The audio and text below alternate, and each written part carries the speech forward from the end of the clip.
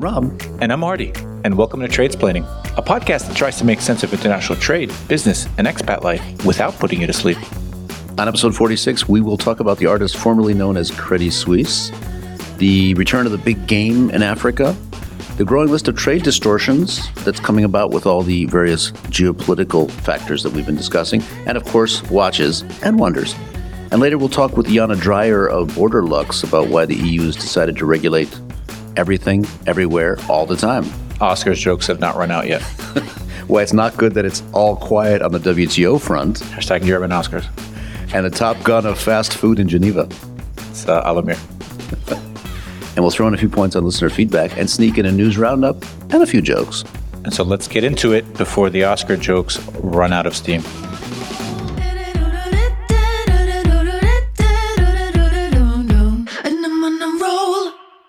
Welcome to episode 46. It's the atomic number of palladium, which is going to get it out there right away. It's a rare and lustrous silvery white metal discovered in 1803 by an English chemist I will not name because nobody will remember after I say it. More than half the supply of palladium, they might remember, and its congener platinum is used not in watches, but in catalytic converters. In Staten Island, these are premium pieces to get stolen. We'd want to steal this. Yeah. What else can we do with the number 46? You Artie? can be the 46th president of the United States if your name is Joe Biden. Joe Biden. Uncle Joe. 46 is an east-west highway also that is completely within the state of New Jersey. Beautiful. Very scenic. And most importantly, 46 is the number of an NFL defense made famous by Rob's very own hometown, Chicago Bears. Ouch. You're welcome. If you just Google it. Just Google it. Moving on, public service announcement. I need to clarify to listeners, a lot of them commented, I realized, that they think that I had a Gwyneth Paltrow situation last year where I ran into somebody on the ski slope because of my accident. I should let everybody know and clarify that it was not me.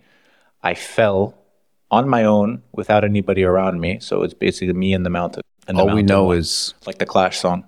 your wife was right behind you. Yeah, speaking of my wife being behind me, Gwyneth Paltrow is Gwynessent. So that is, I guess, good to know. It also turns out that the guy who hit her or did not hit her or maybe had a brain trauma, which sort of stuck with me a bit when I first read it, is a little crazy. He was crazy to go up against Gwyneth in a courtroom. I'm paraphrasing. He said he needed to sue her because if celebrities are not held accountable, then I think, quote, Jeffrey Epstein happens.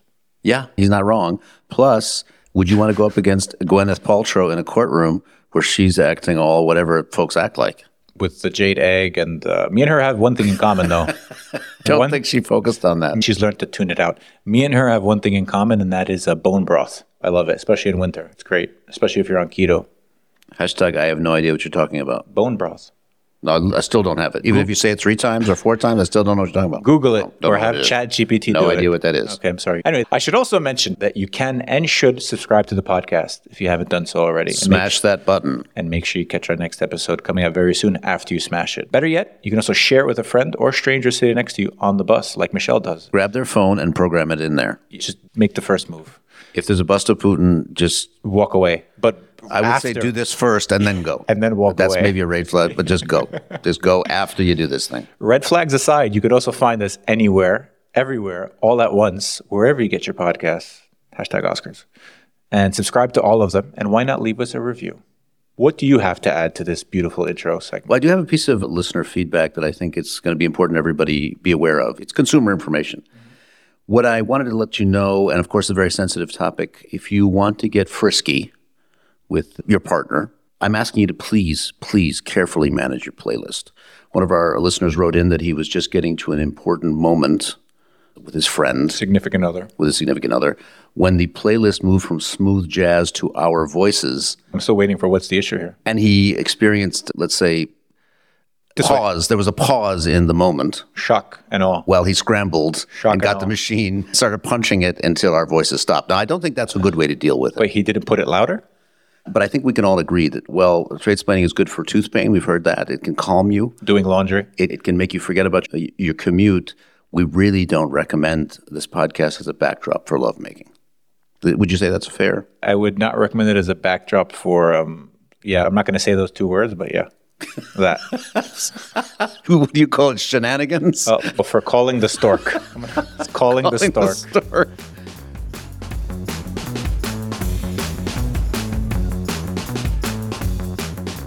So jumping into the news stories, the important ones at least, on this episode. First one up, I guess we have to talk. It's been a couple of weeks old now. We've been able to marinate on it a little bit, so that helps because it's not strictly a hot take, even though we want it to be. But we have to talk about Credit Suisse. And I guess right after the Toblerone losing the ability to show the Matterhorn in their chocolate bar packaging before they moved to Bratislava, I think they're showing the suburbs there. A slightly less important development, I guess we have to admit, Credit Suisse being subsumed and now becoming part of UBS is a big story in Switzerland, although not as big in the US. I sent my buddy a text. I said, wow, this is huge. Can't believe this is happening. His reply, 3 words, want, want, want. That's one of the best pieces of commentary I've heard about this whole situation. Yeah. I think in Switzerland it's a big issue, a big iconic brand that falls, like Swiss Air back in right after September 11th. And it happened very quickly. You sent out a joke, says, what are the things you can buy on a Sunday in Switzerland? And it includes bread and cheese and beer and Credit Suisse. So it was very surprising. And I think also there's a lot of hand-wringing about the size of this bank compared to the size of the Swiss economy. So the Swiss economy probably isn't big enough to bail out a UBS of this size. I think the last point is that there's a huge amount now of hand-wringing about jobs. So in Geneva, this could mean loss of up to 1,000 or more jobs. And the retail banking sector here becomes more concentrated. But about retail banking, I think we have to bring in the Swiss person on the podcast, Michelle. I'm also Swiss, but okay. And our Credit Suisse client. The real Swiss is what he means. How have you been living this? Well, I want to go into conspiracy theories a little bit for this part because I feel like Credit Suisse, before being sold all of their addresses, email, whatever, to other banks.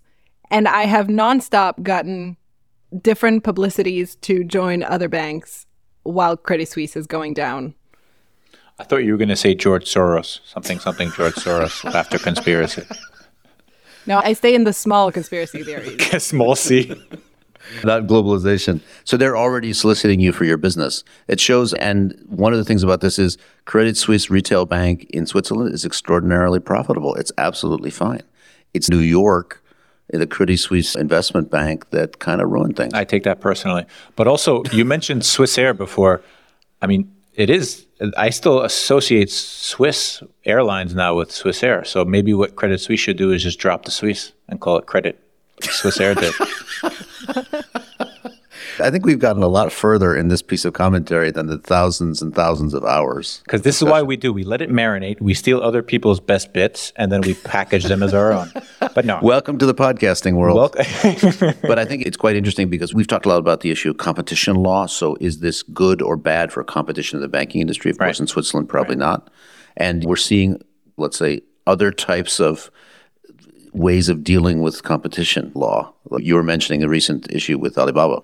Yeah, it's true. This, I guess, comes at an opportune moment since we're talking about Credit Suisse being subsumed and becoming a bigger part of another bank, UBS. It's a different sector, of course, but in the tech sector in China, now it's been announced, I think, last week that Alibaba will be broken up into 6 different companies, so more focused, more streamlined, and they will all have 6 individual IPOs. Jack Ma emerged from hiding or hibernation to announce this. A little vacation before that. Very meekly. Apparently, he took up painting in Tokyo for the last year. Yeah. We've all done that. Yeah, so we talked about how the anti-IPO sort of had the plug pulled a couple of weeks after some comments made by Jack Ma. Now, as I said, he's come out of hiding and announced that it's going to be broken up into 6 companies. This, I guess, for me at least, initially stood in stark contrast to what we saw with Credit Suisse, even though you pointed out that it is a different sector. It also seems much more straightforward, to the point, and action-oriented, if you will, than what we see in the US. They've started talking about how Amazon is doing certain things that they're not happy with. They've started these lawsuits. The EU has done so, of course, as well,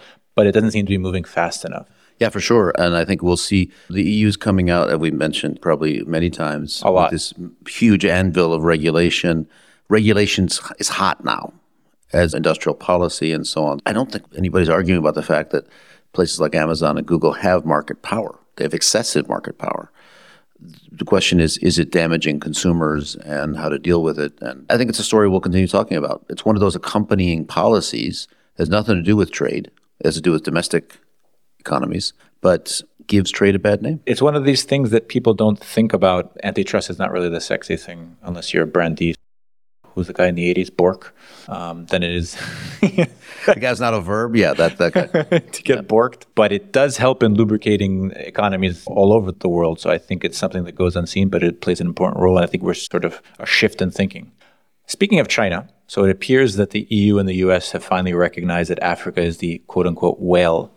Oscar. Not the Oscar winner, but now focusing on encountering China or their new sort of theater. More importantly, the question is, and I think it's an important one, is that is this all to the benefit of Africa? So we've seen that China has slowed down on the Belt and Road Initiative. We're wondering, does that give the EU and the US more time to catch up? China is well ahead of them in terms of natural resources. So they've bought up, for example, lots of the lithium ore deposits, and they're very much well ahead in being able to make those into usable parts for car batteries and things as such, even though the US and the rest are sort of now just catching up. So it seems that, again, the theme here is that the US and the West in general are playing catch up, even though China has that big lead. Yeah, for sure. I mean, they say the stock of investment for the West is higher, but of course the flow, so China's been investing much faster. But we've read a recent article in Nikkei Asia about they've slowed now. We also read that some of their investments are becoming more troubled, and maybe they're hitting the same wall everybody else has hit. Is that a Great Wall of China joke? I hope not. Thanks, folks. Dear God, I hope. Trademark. So we also know that China is now a major lender for developing countries, especially in Africa, and that now when there's debt distress, a lot of the negotiations start with China, and China becomes a kind of lender of last resort. So this kind of Western institutions like the IMF are playing themselves off against China. So we do see this competition kind of maybe getting a little stronger, and the U.S. is an example of a country that's just waking up and saying, what should we do now? And trying this charm offensive. So they had the African Leaders Summit in December. They've had trips by the Vice President, the Treasury Secretary, the Secretary of State, trying to kind of use soft power in a way and to try to build trade and investment relationships with Africa without talking about market access. We're not going to do any trade agreements, non-traditional trade agreements, but we're going to try to do it all without that. And we'll see if it makes a difference. I think African countries are on a much better footing to manage this competition maybe than they were in the Cold War, and to use it to their maybe advantage, or at least to act as partners to both. And the U.S. has really been forced to deny that they're telling people not to be partners with China. They've been forced to say over and over again, we want to have a positive model. We want people to come towards us, not to run away from anybody else. So it's a very different world. I'm more impressed that the list was so exhaustive. I think the list of people who did not attend is even shorter than the ones The number of U.S. officials who have not gone to Africa. Yeah. I think it was all of them, except for Bobby Lighthizer. We miss you, Bob. Anyway, moving on. There is also a growing number of stories, which you've seen recently over the last couple of weeks and months, on the trade distorting effects of tariffs, sort of export controls and other similar policies. So these are things that if you're a layperson, you probably think, well, what does this do for me? But they have quite a big impact, which we're only sort of just seeing now. What was a trickle now has become, I don't want to say a spigot opening, but we're seeing more and more of these stories. I don't know if that's confirmation bias because I'm looking for it, but that's another podcast episode. So we've seen, for example, about how this Made in America sales pitch is getting bigger and bigger. The person we had on, the reporter from the New York Times, Peter Goodman, had a recent article on how a sock manufacturer, sort of an artisanal sock manufacturer, if you can call it that, was producing their socks in China, but because of the trade tensions that were going on over the last couple of years, plus the fact that China was in the news for not so great reasons because of Xinjiang and all of the alleged human rights abuses there, that they have moved production back to the U.S. and hoping that that is a selling point, even though it should be noted that the prices will go up.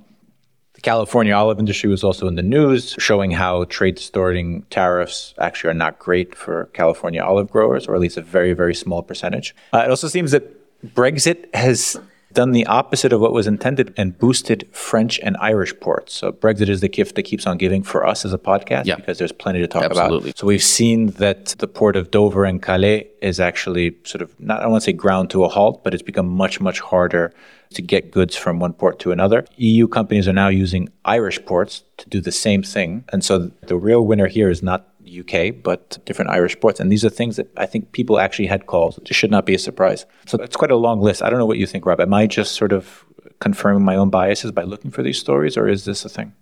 No, I mean, maybe we're looking for stories that confirm a little bit the economic reality, but it is the economic reality. So the California olive case is the U.S. put tariffs, then the EU puts tariffs, and it becomes a war in the end. As you say, the industry loses. Not the EU, but I think it was actually the Spanish industry that put anti-dumping or countervailing tariffs. This sock manufacturer is doing made in America, but in fact, they're still more expensive than the average. So they're using it as a pitch, but trade policy didn't make them competitive. But Rob, we love anything with artisanal in front of the name. And they're not artisanal, it's a big factory. And I think this is great. We look at these unintended consequences. We have these Irish and other ports who are benefiting from Brexit because, and by the way, this is not the most efficient way for goods to move. It's just a distortion. It's a pure distortion. And the last one that you would put here but didn't mention is Huawei, to get around U.S. sanctions and U.S. export controls, is actually replacing parts with other parts. So they don't have to use U.S. engineering. They don't have to use U.S. parts. This, of course, isn't the most efficient way. It's probably not benefiting the U.S., but it's the way trade will work around. Yeah, so Jeff Goldblum was right. Trade will find a way. Trade will find a way. I don't think he said Trade will find a way. Now you sound like Jeff Sessions. But anyway.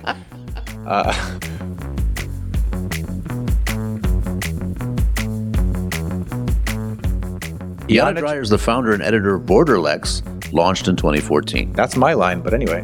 Iana steers Borderlex's editorial activities and particularly likes to write about the politics shaping EU trade policy, systemic issues at the World Trade Organization, also known as the WTO, international trade disputes, the nexus between security and trade, and EU-Asian trade relations, and that keeps her awful busy. Before launching her publishing activity in London, Iana worked as a policy analyst in think tanks with a focus on international trade and international energy policy, my old job, consulting on occasion for governments as well. Iana worked with the European Centre for International Political Economy, the Institut Montaigne, and the EU Institute for Security Studies.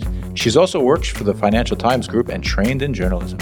A dual French and German citizen with special affinity for the UK, Iana currently spends most of her time between Brussels, Paris, and London.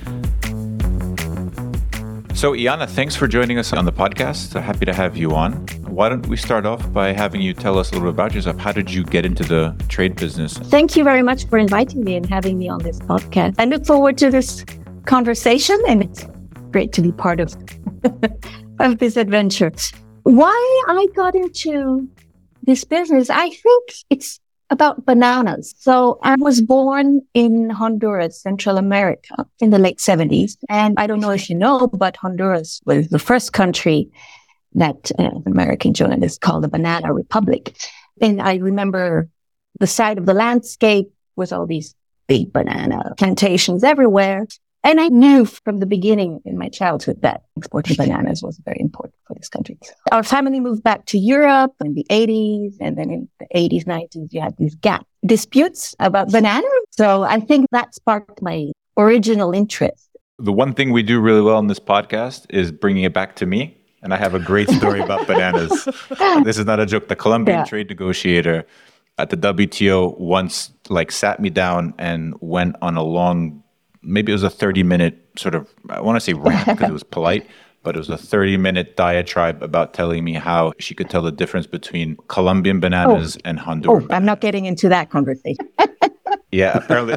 Yeah. It was really awkward for a while, but I was thinking she was joking, but she was telling me that the Colombian bananas are, they're different. If I can put it PG rated. They're different, and that's how you can tell the difference from Honduran bananas. It's a real story. It's a real story. I still have nightmares. This is like when people have the dreams where they're naked in class. That's me going back that I really sit through that 30-minute banana conversation. Thinking that somebody am I being punked? Somebody videotaping this. Anyway, that's neither here nor there. So if we could get into EU trade policy, bananas or not, it seems that the EU has sort of decided to regulate everything related to trade all at once, to quote a movie which just won the Oscars recently. Can you help us understand some of these key points and what you think the impact will be? So will the EU be leading the way or simply make its market less attractive, which is a fear that many have? I think the EU is facing many crises at once. There is one that is geopolitical and existential in many ways due to the geopolitics we're in, and the institutions of the EU are not necessarily made for that kind of environment. They were fair weather institutions. So I think part of that is about making up for it. That's the whole part of the new trade policy that is coming out that aims to strengthen the EU's strategic autonomy. We want to be less subject to interference or blackmailing by big bad powers outside. One aspect that stems from that, Ursula von der Leyen, when she appeared suddenly as a candidate, she said she would lead a geopolitical commission. So this is a context for some of what is happening in trade policy. And the other one is the climate crisis. There is real demand in Europe, the electorate, for action on climate. In many ways, whatever is still there in terms of EU legitimacy in the public in Europe, certainly in countries like France, where I live now, it's environment. So I think that's why the action is there. We have this European Green Deal, which regulates everything from a climate perspective. Everywhere. Inevitably. All at once. All at trade once. policy is part of it. Do you think it's too much at once? I mean, so we have deforestation, we have the thing against fast fashion, we have the digital citizenry thing. So, I mean, on that, there was a famous quote, I think it was attributed to Socrates. He said that if a subsidy falls in the forest and nobody can use it, does it make a noise? There seems to be this regulatory competition now that we're talking about subsidies. The EU, as you said, knows how to do it. It's their bread and butter, so to speak. But there seems to be competition coming from the US, and the IRA bill, I didn't come up with that acronym, seems to have caught them a bit by surprise. So they're playing a bit of catch up, and it seems to have created this subsidy race, some say to the bottom. We've said in the past that green is good, but is it that this competition is sort of distorting in any way? I mean, the whole Green Deal, carbon border adjustment, deforestation, the tougher conditionality on labor and environment, due diligence, etc., certainly making the EU a more expensive place to do business. Partly it's demand, partly it's rich country demand. It's going to be more difficult, and I think we'll have a social reckoning about this. What I see in terms of how partners respond, it's a mix. Obviously, many are annoyed, higher costs. On the other hand, I notice also there are in some emerging markets, emerging middle classes that aspire to the kind of higher standards. And I think having a trade negotiation with the EU supports it. So this is very ambivalent. What I don't agree with the EU is that it's not able to be very generous on market access. Greening, subsidy, I mean, that comes on top. Obviously, the whole trade policy, and it links into trade policy. Who wins? What I observe in the EU, and obviously also on the other side of the Atlantic, is that it's generally either in the environmental area or in chips, semiconductors as well. It's the less competitive firms that benefit. They have very smooth lobbying operations, chasing subsidies, playing out one against the other. It's very impressive. And clearly those subsidies go to companies that didn't do very well before. I mean, I'm just quoting Intel on semiconductors. I don't know if you've read The Chips War. It tells that story. And chasing subsidies is part of that. Same with our energy firms. The Chinese just got there earlier with their own subsidies as well. I mean, very problematic there. So I think that's going to happen. What we'll say, we'll need to see how much of this actually works and takes off. I suppose that some of it will stick at some point. I mean, every big subsidy action at some point does stir something. So we might have new products, new productions at some point that might become more competitive over time. We will need to have real evaluations with real economists looking at the data, et cetera, et cetera. And I think it's early to say. Yeah. Do you think that the IRA surprised EU leaders? I think the EU is very piqued by the fact that its companies are almost explicitly being excluded because the EU's subsidy schemes on paper are not discriminatory. Subsidies are there for anyone who provides the required technology under certain conditions, and there's no nationality or other requirement. Whereas the US IRA has four explicit exclusions. Production must be North American, or critical inputs must come from FTA partners. There is no way with the EU, and that obviously is part of a long trajectory over the last years where the EU has always felt that it's being excluded, disrespected, etc., by the United States. Yeah, and I think that it's another example where people say the U.S. probably didn't have a principled approach to rules-based trading system. They thought it was in their interest to do it, and now they're maybe thinking, maybe there's some other stuff that's in the U.S. interest. Is that the John Mearsheimer book I see in your pocket? Yes, exactly. But that kind of brings us to the rules-based trading system, because all we're talking about, which are the big developments in trade, so whether it's EU regulation, whether it's US IRA Act, whether it's the UK ETS, whatever it could be, none of it's happening in the WTO. Maybe I'm summarizing a little bit of detail there.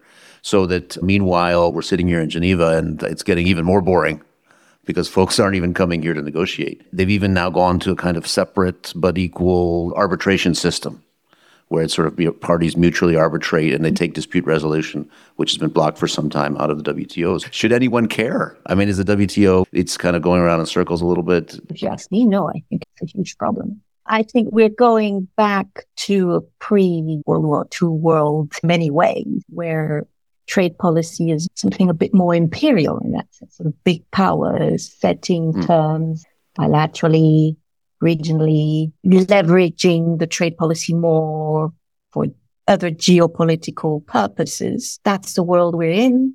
It's a world where there is a relative decline of the big hegemon, the United States, underwriting this multilateral system, partly on their terms, and it's the abandonment by the US of this system that is causing eruptions. And the trend's been there for a while. I don't think it started with Trump, but we're there and we're not going to go back. We will probably have small deals. Hopefully we'll have a big deal. We might have investment facilitation deal, which is a very soft agreement. And then disputes are being taken outside the WTO bilaterally. I mean, the EU has already adjudicated 3 panel disputes under FTAs. It didn't do that before. Well, the US has its own USMCA disputes. So that's where the world is going. But there is something asymmetrical about that, the new order in that sense, that will structurally benefit the bigger powers more than the smaller ones. But it will just have the veneer of something legally adjudicated. It's no longer the gun vote. Exactly. But there will be a bit of taking into consideration of the other side. Those were the days. Gunboat Skidmore. Old gunboat Skidmore back in my day. So I think now we get to the important part. The good stuff. This is where we're going to ask you a few questions about the meaning of life. Here. And kebab, of course. So this is kind of a complicated question because you're kind of from a little bit from everywhere, but we always ask, what have you learned about your home country from living outside it when you look back? But first you have to define your home country. Yeah, that is the point. I am transnational by birth. I was born as the daughter of a Chilean-German father and a French mother in a Central American country, in Honduras. They were sort of expats over there, and I was a gringuita, as we would call it. What I've learned about my home country is I've been forced to look at things critically very early because you're always falling between the cracks of systems, cultures, way of thinking. So I think it makes jobs like mine possible because you work in trade and international environment, navigating diplomacy. It's a world where I feel rather at ease instead of traditional national settings. And so what I can say is that there's a question of self-awareness sometimes of countries of thinking they're the center of the world. And obviously they aren't. Yeah. And we know that's true for only one country. Whichever America. country. I mean, obviously the smaller ones less than the bigger ones, but. Well, at work I'm called Gringo Bob. So it's nice that there's another gringo on the call here with us. When we need to get Rob at the office, we say, go get the gringo. Go get the gringo. And then I'm not sure if they're talking about Rob or that movie with Mel Gibson. So subsidies are in the news. Yeah. So that we can agree on. If you could subsidize anything apart from healthcare, what would it be? Like Prada, beer, Kebab. Baguettes, kebabs. Well, baguettes, forget, they're already subsidized. What should we be subsidizing? Kebab. What should we be subsidizing? I'm not going to be funny on this one because I think it's a serious matter. I am for getting around. I'm not those environmentalists who want to keep us at home. But I think we need to get back to more efficient in terms of resource use ways of getting around. Like Bruce Springsteen, I was born in the U.S., so I don't know what petrol is. I just call it gas. Yeah. I just call it my freedom. I just call it my freedom. That's what I call it. Freedom liquid. Freedom water. So we're scientific here, very rigorous. And as a frequent visitor to Geneva, you, I'm sure, have eaten this native food we have here called kebab. So what's your favorite kebab in Geneva? And I'll give you a hint here. Alamir. Parfum de Beirut. No, It's the first one. I eat pizza when I go to Geneva. Mostly not because I don't like kebab, but I do like to know where the meat comes from. So I don't walk into shops like that. That's the first issue. This is the don't ask, don't tell policy in Geneva. I think it's called called Le Scandale, that kind of place. I always end up there with a glass of wine. Okay. Too many. Around the corner from Alamir, exactly. you'll be happy to know. Scandal, I think we can all get behind that. That's a good answer. Yeah, excellent. Iana, before we go, where can people go to find the work you and Borderlex are doing? Well, just go on borderlex.net online. This is a news analysis commentary website on trade policy in Europe broadly. So the EU, the UK, Geneva, we try to cover as much as possible. We've grown from being a one-woman show to 3 permanent journalists. Excellent. We'll be looking forward to the future articles on kebabs and subsidies. Yes, exactly. The kebab index. Kebabities. Yeah, it sounds good.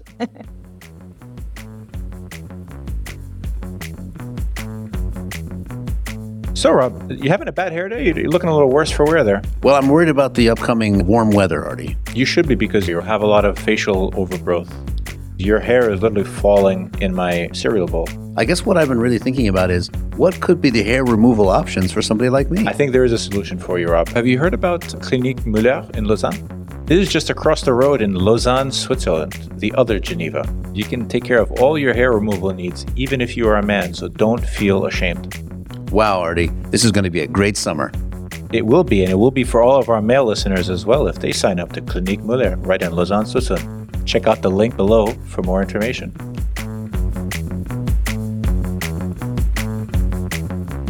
So, Ardi, that brings us to our next segment. This is where our correspondent, Michelle Olguin, talks to us about the vibe shift. Tell us, Michelle, is globalization finally dead? So last week and this week, we talked a little bit about the Oscars, and we discovered that Rob hasn't watched any of the movies that were nominated, right? I watched that thing about everything everywhere sometimes. Oh, you watched it? A lot of times. What did you think? Yeah. I thought it was really long. The thing we didn't talk about was the red carpet, specifically how many celebrities were looking super, super skinny, especially celebrities who weren't skinny before. And if you believe the rumors, it's because they're on drugs. They're actually on a specific drug, and it's a prescription called Ozempic. After making the rounds on social media, Ozempic has become the new kind of fad diet in the US. It's intended to be used as a medication for diabetics, but that's pretty much a thing of the past since the manufacturer has said, oh, let's try to get more people on Ozempic instead of trying to get a better supply chain. And they've launched their brand, Wegovy, which is specifically marketed for weight loss and is soon going to be available in Europe. A spokesperson for the brand followed this up with saying, we are really looking forward to make sure that we can only launch if we can provide the product, which, yeah, that's the basic idea behind any purchase. So really good for understanding that basic part of business. But with factories running 24 hours a day and the drug set to launch with an online prescription service in the UK, which basically means that anybody can get it, I'm wondering, what is this new reality where supply and demand doesn't really apply anymore and we're just operating on vibes and a prayer? What do you guys think? Are you taking Ozempic? I mean, like, just asking for a friend. How quickly does Ozempic work? Yes, exactly. Does it have any side effects? And will I look like a red carpet? You'll look like a red carpet, yeah. I think, so Ozempic is supposed to just make you feel full and maybe nauseous. That's basically it. Like kebab from Alamir. Except you will lose weight. I mean, if you eat Alamir a lot, you will lose weight. I'm pretty sure if you have too much insulin in your system, it's also not a great thing. If you eat Alamir? No, it's not a good thing. It's a drug for diabetics, which I don't know. What are the diabetics doing? Artie's they can't get the Ozempic because Sam Smith is too busy taking Ozempic. Like, what do diabetics do? Die? That's basically the policy for the company. They're like, no, whatever, diabetics don't matter. We'll just do this as a weight loss thing. Somewhere a politician is saying, just let the market decide. I mean, this is a classic, like they're all looking for off-label uses for the drugs, and especially like chronic or really fun uses where anybody who's not even sick could potentially use this drug. What color is the pill? I think it's not a pill, it's a lifestyle. What? How often do you have to inject it? Like right before the Oscars? I don't. No. You have to do it before. It's like a diet. For example, when this podcast eventually goes to YouTube and video, like how quickly before we record the video will I have to inject myself with Ozempic? Apparently each package only comes with 3. So I thought perhaps we could just use ChatGPT to create deep fakes of ourselves, and then we don't really have to take Ozempic. Yeah, that's good. And I can just enjoy the kebab without the Ozempic. Make it 2 kebabs, hold the Ozempic. Alamir has exactly the same effect, and it's quite a lot cheaper. Yeah, It flushes the system. And It's the like supply chain's fine. it's like the colonoscopy thing you have to drink. Flushes it right out. So globalization is still a thing. It's still a thing. Globalization's dead. It flushes out the system. Thanks, everybody. Not sponsored. Not sponsored.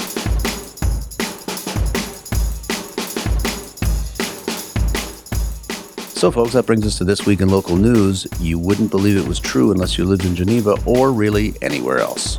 So, on this week's local news, Ardi, you're really going to take the lead here. You wanted to talk to us about skiing You said already take the lead here like it wasn't already the fact. in the joke segment. There we go. Okay. At least you know where we're going. I want to qualify that. Thank you. So I alluded to Gwyneth Paltrow. I had that public service announcement for listeners who thought I hit somebody, which I didn't. The mountain hit me. I think we wanted to share an important message about being safe out there. I think it's important that listeners know that if you're going to hit anybody, make sure you're rich before you do it. But can you, for instance, you did hit the slope pretty hard. Can the Multiple slope times. sue you? Multiple times. Unfortunately, no. Can you sue the slope? And you can't get any insurance money out of it. Very un-American. The mountain is apparently doesn't have a insurance policy. It's unsuable. Yeah, so just make sure that you check off a few boxes. For example, don't ski while drunk, watch where you're going, or just don't do it at all. I think it's the big one I learned. Don't ski. Just don't ski and no accident will I agree happen. entirely. Cheaper. The other thing I want to talk about, and this one really juiced my gears. Very important. Last week was Watches and Wonders, and I think it's the right time to maybe think about starting and building a collection if you're Emmanuel Macron, especially. Yeah? Last week or 2 weeks ago, he got caught taking off his watch. It was a really weird interaction because apparently he said he was banging it too much on the table. So in one shot, he had the watch on. The next shot, he didn't. And then, that's like the Barbara Streisand effect. People actually focused on the fact that he had a watch. And they said, oh, he's out of touch and he's got a really luxury watch. And my response was, well, it's not really that nice of a watch. It's a little expensive. Only $500. No, it's like $2,000-3,000. 2,000 or 3,000. It's not that expensive. That was folks. that was a joke. Get over it. Anyway, it was Watches and Wonders last week. There was Yep. a gazillion watches, Big conference. none of which I can probably afford. Yeah. Julia Roberts was here. Julia Roberts was here. David Beckham was here. He got paid by Tudor to take some really sad photos. He didn't really look too enthusiastic, and because he wasn't wearing a Rolex, and it was instead of Tudor. Julia Roberts was here. Like you said, she really glammed it up. I really enjoyed the shuttle buses to the traffic. They were basically everywhere in front of me and behind me when I was trying to cycle from home to work. So you were not, in fact, in the bike lane. You were cycling in the bus lane, proving my point that cyclists suck. Because you don't stay in your lane. Remember, March is open season. Folks. I do have an important public service announcement here. There was somebody that was caught in a nearby canton here in Valais going 110 kilometers per hour on a scooter. And I think this guy probably passed me on a bike lane a couple days ago. Sorry. Was that you? No comment. This is just the way to get to Watches and Wonders. I don't drive anything with two wheels, and I don't ski. So just anymore. Both of those are out. So both of those are out. So I would say to our listeners, please keep it under 100 kilometers an hour. In a 30 zone? In a 30 zone on your scooter when you're going by me on a bike lane, because I'm suffering. But not if the cyclist is in the street and not in the bike lane. Then he's fair game. He's on the bike lane, or she, with their partner, which could be a he or a she or anything else, looking very stylish, usually with some sort of shoulder bag, going up the hill faster than I am. I don't appreciate it. I think you're angry with yourself because you can't cycle faster. But that's for another podcast. It's about me. Is that about me again? Yeah. I'm just thinking the podcast should be about me. I know that hasn't been our business model so far. That's not the bit. The joke is that Ardi makes it about himself. Okay. That's the business model, folks. The shtick is it's all about Ardi, even though it's not. So we'll keep watching the wires, folks, and keep you informed of any important developments. But especially those about watches.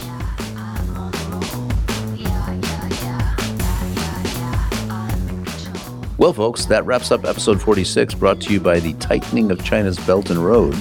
Not a euphemism. Goldblum's Law of Trade. Trade will find a way. Doesn't sound like that. And tech layoffs.